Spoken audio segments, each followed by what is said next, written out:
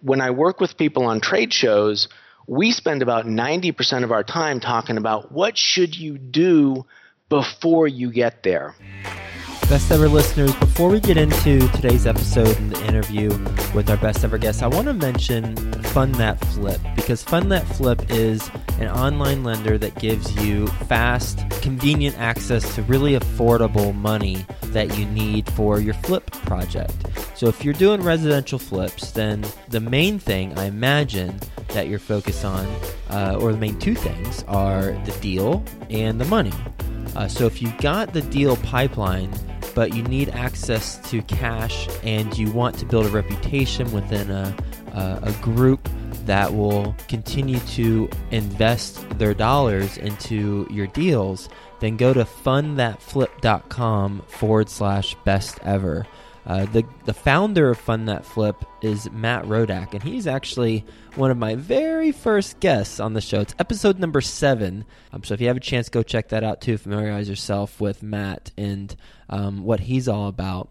But when you're needing money and you want an online lender that provides fast, convenient access to affordable capital for your flipping projects, then Fund That Flip's the way to go. Their team has over 200 deals under their belt, and you can actually, this is crazy, you can actually be approved immediately within 30 seconds once you put in your information.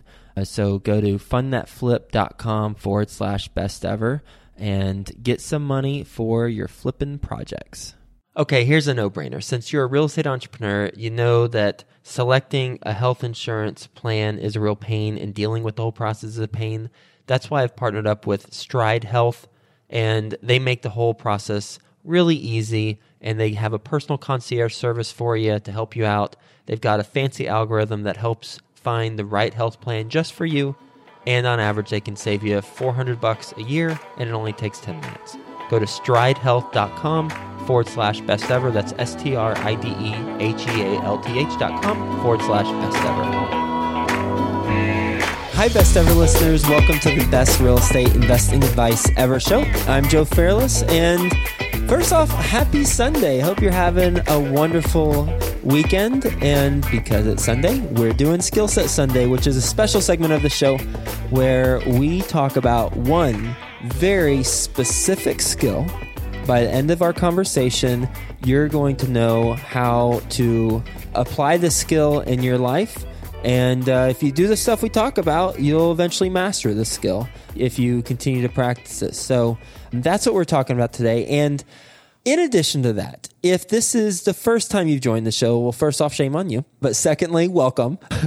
We have interviewed many best ever guests, from Barbara Corcoran, who's on Shark Tank and The Real Estate Investor, to Robert Kiyosaki, the author of Rich Dad, Poor Dad, and Tom Wheelwright, who's Robert Kiyosaki's a CPA. And if you haven't listened to that episode, you need to.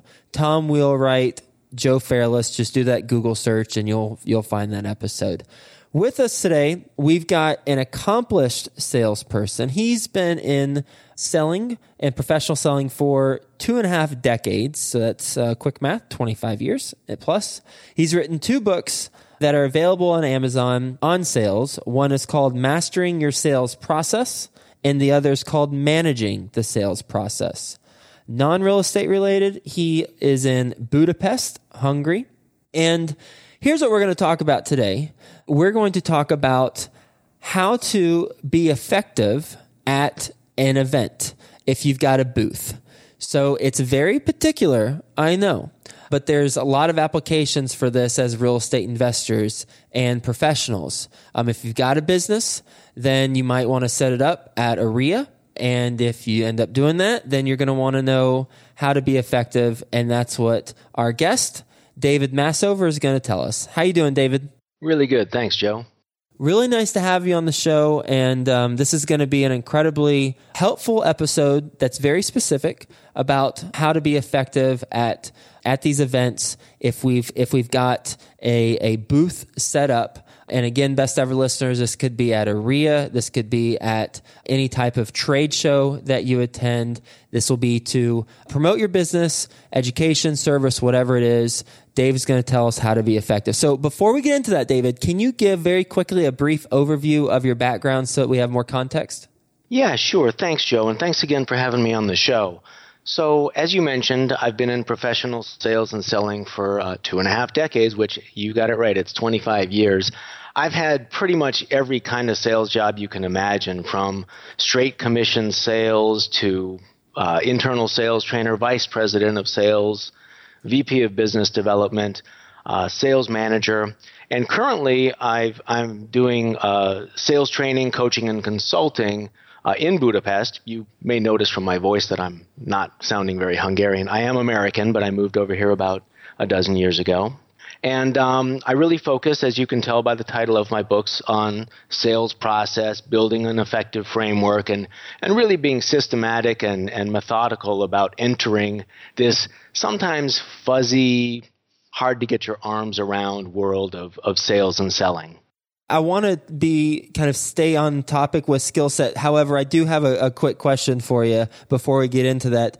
With your sales experience, what would you say is the hardest thing that you've had to hone over the years? Me personally? Yeah, as it relates to sales. Yeah, that's a great question. I think a lot of it comes down to the psychology behind selling. I think I often describe selling as negotiating without leverage.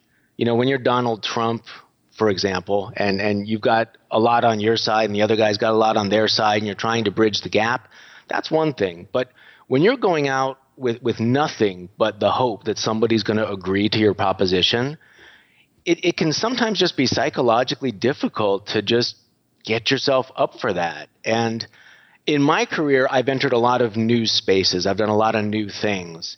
And every time I do that, you have to go through that process all over again.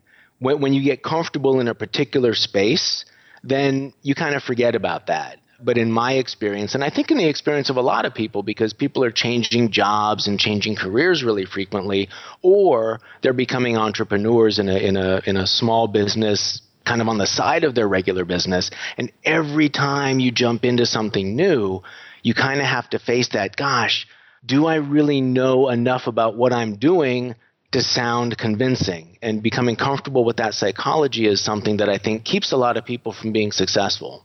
All right, let's dive into it. How can we be effective when we attend an event and have a booth or sponsored presence where we're there in person? In particular, when I say effective, I mean, how do we make money from that? Yep. So let me just start with kind of the, what not to do, which is what's really common. And what you shouldn't do is you can't spend 100% of your time just setting up your booth and getting yourself there. And I know that that's a lot more work than it looks like. I mean, it's a 10 by 10 space. You have a display, you have some graphics, but just getting there can be challenging, and getting your stuff there and getting your business cards there and getting your people there if that's appropriate. And when we focus 100% on that, we kind of forget to be strategic. And when I work with people on trade shows, we spend about 90% of our time talking about what should you do before you get there. And that's really where you want to focus. And generally, I teach people 4 specific things that they want to do, before they show up at the trade show or the event or wherever that is. Go ahead and interrupt me with any questions that you have, Joe, or if you want me to articulate something more clearly. Otherwise, let me just try to go through these 4 pieces, and then we'll see if there's any questions that come up from that. Sounds good. So the first thing you want to do is you might have heard of the expression the buyer persona or an avatar.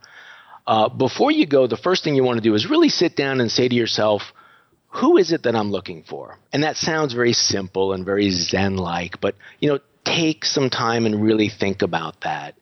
What's the job title? Or what's the profile? Maybe there's even demographics like an age or a gender or a location. You really want to know who is it that you are targeting and what do you want to achieve with them? What kind of an outcome do you want with them? And the reason that's important is that when you get to the booth, people are going to be coming by. Some are stopping, some aren't. And you get into a conversation with somebody.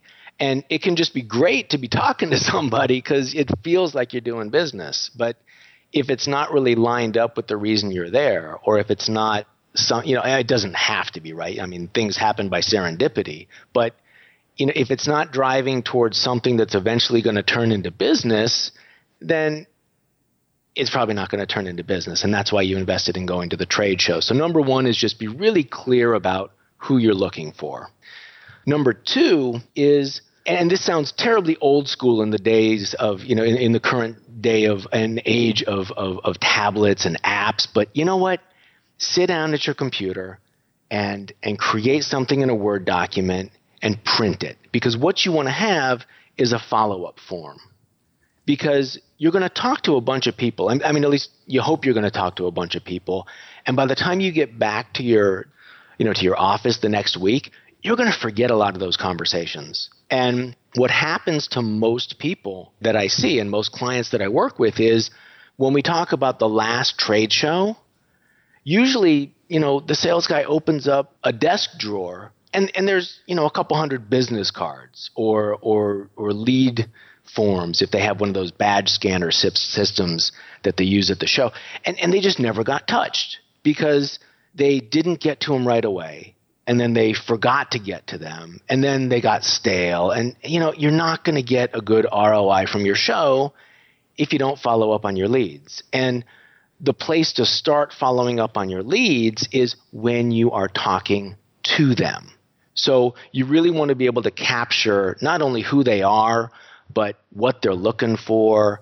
And, maybe you agreed with them that you would contact them the next week and talk about X or Y or Z. Write that down, because as simple as that sounds, that's going to be the key when you make that follow-up call the next week. And you got to make that follow-up call. Couple questions on that one. Yeah. On the form, if it's a form, how are you writing down the notes about when you're going to follow up? Do you have just two separate documents? One is when they fill out their info and another is one you're making notes on and cross-referencing? Sorry, I wasn't clear about that. So I'm a big fan, as old school as it is, of the person in the booth having a clipboard. I mean, there's no reason that you should have the person visiting your booth writing stuff down. You should engage them in a dialogue and ask them some questions. And the form shouldn't be real long.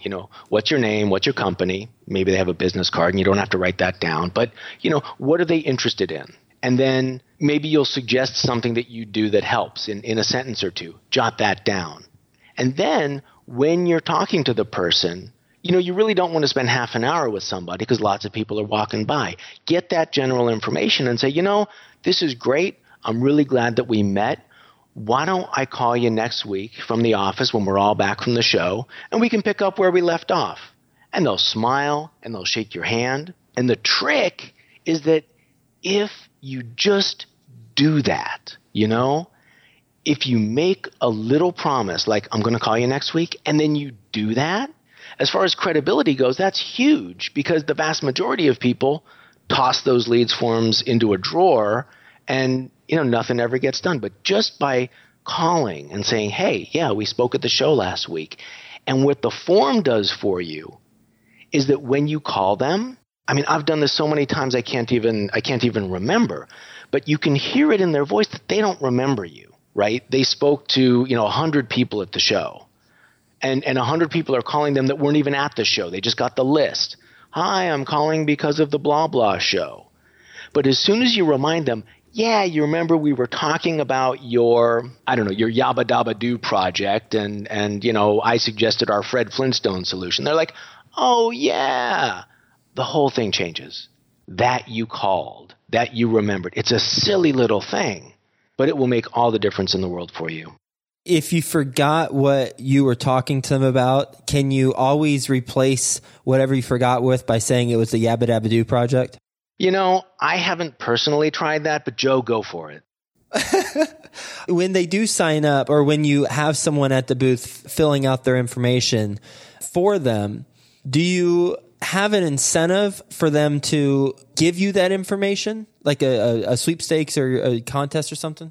It's a great question, and a lot of people do that kind of stuff. I don't think it's necessarily bad, but you want to be strategic about it. So the problem, let's say you want to give away an iPad. you are going to get people in your contest who are qualified as wanting an iPad. And if your goal is to build a really big list that's really broad in scope, that might be okay. Or if you can cherry pick through the business cards and see a specific type of business as represented by whatever's on the business card and only follow up with them for business and just hold a drawing for everybody else, that's okay. But if all you do is get business cards of people who want an iPad, that may not directly correlate to your business. So for example, if you have maybe something that's applicable to your audience, if you do, gardening services, offer to do a gardening consultation as your sweepstakes giveaway. And then the only people who are going to enter are people who are interested in that. So it's kind of a pre-qualified sweepstakes. So you really want to think about what you want to get as a result of the sweepstakes. Now, the other part of your question is, why should someone bother filling out the form? Should I have to give them some kind of a incentive to do so? And again, that's a judgment call, but I think it's really easy to come back from a trade show with a couple hundred leads that aren't qualified. And if someone is really interested in your services, you can engage them in a conversation about that and maybe come back with a dozen names, but they're good names and they're names that'll lead to business. So it's a decision that everybody has to make for themselves, but I think those are the kind of questions you want to be thinking about before you decide whether or not you want to do a sweepstakes or not. Makes sense. And that kind of leads us into the third point, which is what's called developing a qualifying question. And what that means is that when you're standing on the edge of your booth and you're tired of the fact that nobody's coming into your booth and you start wanting to pull people in from the aisles, you want to do that with a question that pre-qualifies them. I have kind of a funny story that I use in my trainings and with my clients that I'll tell you about real quick. At my very first trade show, it was at the Jacob Javits Convention Center in New York, just a huge place. And I had this really great giveaway. And my boss was standing in the corner, and I was new at the company. And I'm standing at the edge of the booth saying, hey, I'll trade you a business card for this really awesome giveaway. And my boss was just so proud of me. And I came back with like over 1,000 business cards. And after I got back, I said, you know what? I don't know what to do with these cards because they just were totally not qualified for me. And that kind of leads into the sweepstakes thing that we were just talking about. But, fast forward about 15 years later, and I was consulting with a company that did printing services. And I don't know if you've ever seen screen printing, but these big automated screen printers, they kind of look like a big octopus. And they actually set one of these things up in the middle of a booth, and it was automated and hydraulic, and they had 12 people at each of the stations, and they were printing these beautiful T-shirts. They did work for retail companies like Oakley, these just really awesome prints, right? And all kinds of people came around to look because it was interesting. But the problem was a lot of these guys weren't potential customers. Some of them were competitors. Some of them were just kind of interested. So we developed a qualifying question. And we would have our booth staff walk up to people who were watching the machine and say, hey, can you imagine using some kind of a printed product like this to help promote your business? And the vast majority gave us some kind of an answer that was along the lines of not applicable, right? No, I'm just watching. No, I sell these machines. No, we're competitors. No, I'm just interested. It's a pretty shirt. And that was great because, there must have been 10,000 people at the show, and 1,000 of them were looking at the machine, and maybe only a couple of dozen were really prospects for us. So if you can develop a quick question that pre-qualifies people and gets most of them to say no, but those who say yes are the ones you're really looking for, that's going to be a really great filter for you. And that's something else that you should prepare before the show is that qualifying question. Love it. The fourth thing that we have people do is, especially at a really big show like this Jacob Javits show, is to make a follow-up plan before you go to the show. Because what happens a lot of times if it's a really big show is, it'll be maybe Tuesday, Wednesday, Thursday, or even if it's just one day, you'll come back the next day and you have a day's worth of stuff to catch up on. And then the next day you had something scheduled, and then, something broke. And, before you know it, you're the guy with the 300 business cards in your drawer. So what you really want to do before you go to the show is write up some emails or some letters if you like to send out letters, or set up an autoresponder if that's something that you do in your business, and have that ready to go so that you don't have to start that when you get back, because you will have stuff to catch up on and something might break. And then the other thing you want to do is you really want to clear a couple of days off your calendar. Now, you can't clear everything, but don't schedule a lot of meetings and whatnot directly after the show, especially if it's a big show, because you want to be responsive. You want to be quick. You want to get back to people quickly. Remind them about the conversation that you had, which, we talked about, right? You knew your avatar and you got them into the booth with a qualifying question, and then you made some notes on your follow-up form, and maybe you even scored the leads. Like I like to do an ABC kind of a thing. A is, I got to get right back to this guy. B is, yeah, this could be something. And C is, that probably wasn't the best use of my time, or just, whatever works for you, right? But block off some time in your schedule, because after you do those things at the show, you want to be able to come back and just get everybody on the phone or get an email out to everybody and give yourself the opportunity to take that positive first impression from the event and carry it forward into some communication that's eventually going to lead to some business, which is why you showed up at the show in the first place. One of the podcasts I listen to is Tim Ferriss's, and he talks about how to win South by Southwest. And one of the things he says is not to follow up right after South by Southwest, because that's when all the noise is happening and people are, just getting back into their routines. And maybe those people who haven't blocked off their calendar, like you would recommend, there's just, when you send them an email, they kind of just gets pushed back. So what are your thoughts on that compared to what you're talking about where you follow up with them very quickly? I think they're both valid. I think it really depends on the size and the scope of the show, and it depends on kind of whether they're your A or your B or your C. I think that when you go to a show, and if anybody has gone and exhibited at a trade show, you probably have a feeling for this ABC. Like if you collect business cards, there's usually one special pocket for those 6 or 7 or 10 business cards that were those were really great conversations. They were perfect prospects. It just felt right. You don't want to not follow up with those guys quickly. If you're sending out something really generic, if you and we've all done that, right? You go to the booth and they're handing out cookies and you get your badge scanned and then you get this autoresponder. Thank you for visiting our booth at blah, blah, blah. That's a whole different feeling. So I don't disagree with Tim, but I think there's a spectrum of appropriate responses depending on how big the show is, the intensity of the contact, and things of that nature. That makes sense. And I think it's also what he was talking about was networking, which networking is a terrible word. I hate it. It's really about building friends and playing the long game versus more of a transactional nature of if you've got a hot lead and they need your widget, then you probably don't want to play the delay game because it's a different scope of relationship and you're under it in different circumstances. Yeah, I think that's right. And I think there's also a distinction to be made between a B2B and a B2C kind of engagement.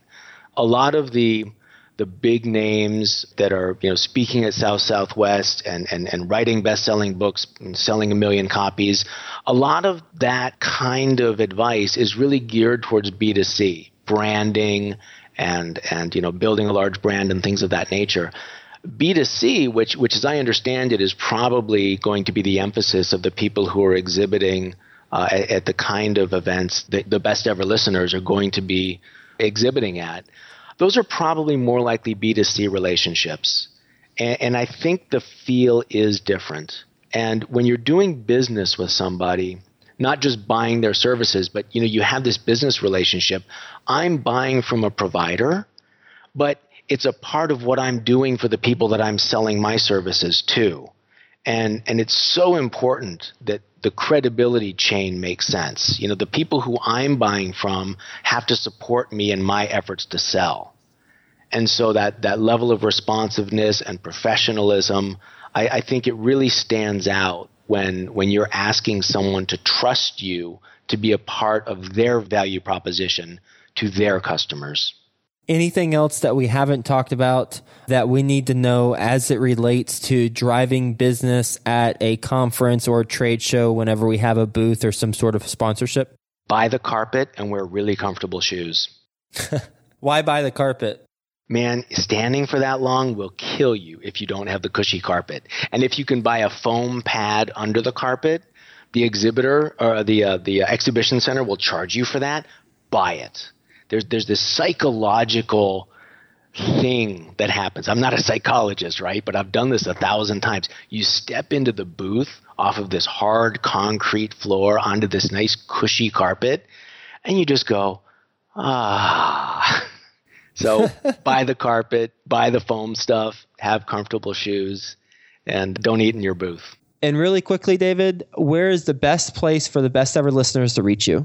Yeah, of course. So I've got a special website where I offer some of my free trainings, and I have a trade show training that kind of starts with what we talked about and leads on from there.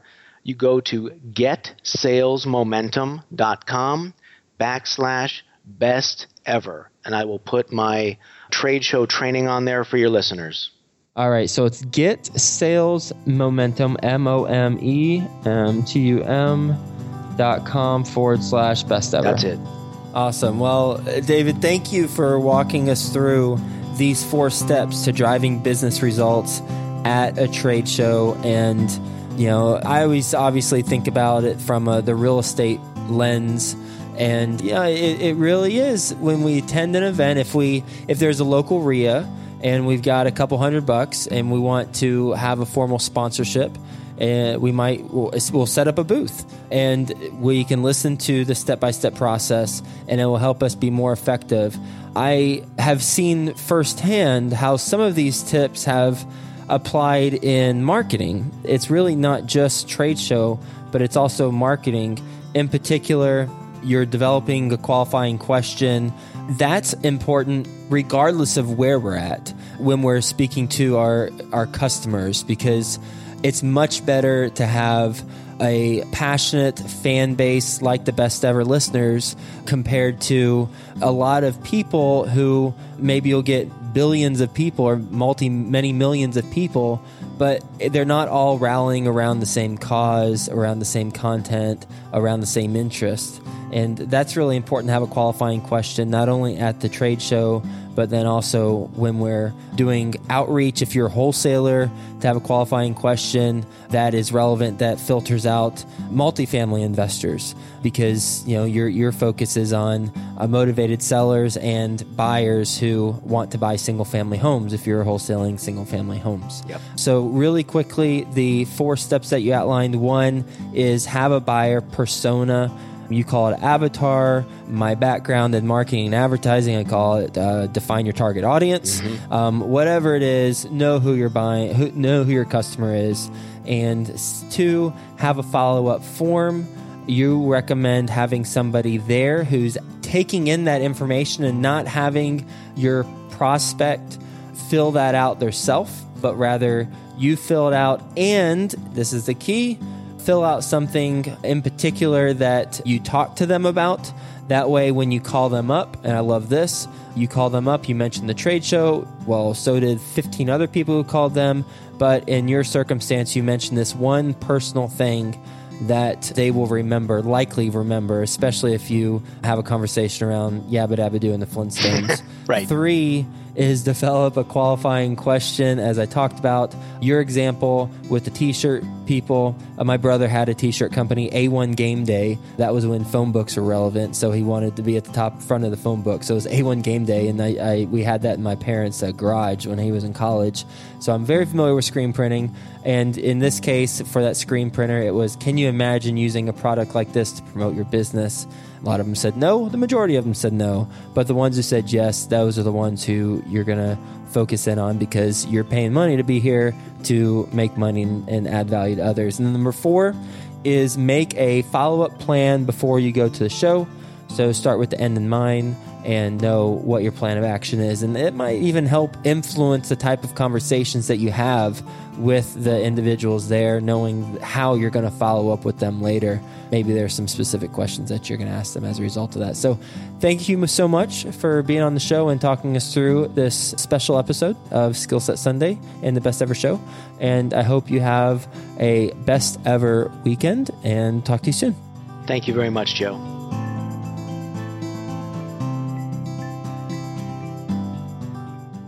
If you need money for your flipping project, then go to fundthatflip.com/best ever. You'll know within 30 seconds if you're approved or not to get money for your residential flip. Go to fundthatflip.com/best ever.